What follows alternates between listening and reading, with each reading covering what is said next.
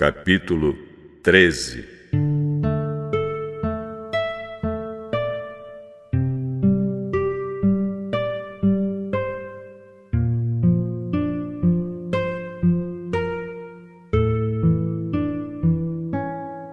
Abrão saiu do Egito com a sua mulher e com tudo o que tinha e foi para o sul de Canaã.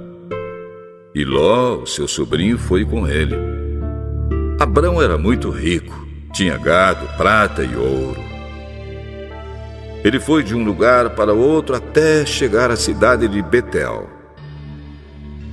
E dali foi para o lugar que fica entre Betel e Ai, onde já havia acampado antes. Abrão chegou ao altar que ele havia construído e adorou a Deus, o Senhor. Ló, que ia com Abrão, também levava ovelhas, cabras, gado, empregados e a sua família. Não havia pastos que dessem para os dois ficarem juntos, pois eles tinham muitos animais. Por isso os homens que cuidavam dos animais de Abrão brigavam com os que tomavam conta dos animais de Ló. E nesse tempo os cananeus e os perizeus ainda estavam vivendo ali. Um dia Abrão disse a Ló: "Nós somos parentes chegados, não é bom que a gente fique brigando, nem que os meus empregados briguem com os seus. Vamos nos separar. Escolha. A terra está aí, toda ela. Se você for para a esquerda, eu irei para a direita. Se você for para a direita, eu irei para a esquerda."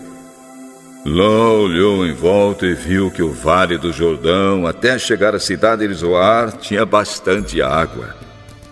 Era como o jardim do Senhor ou como a terra do Egito.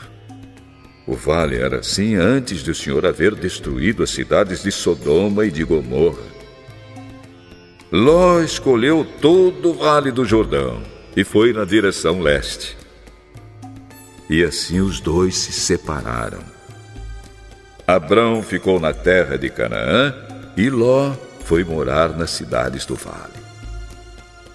Ló foi acampando até chegar a Sodoma, onde vivia uma gente má, que cometia pecados horríveis contra o Senhor.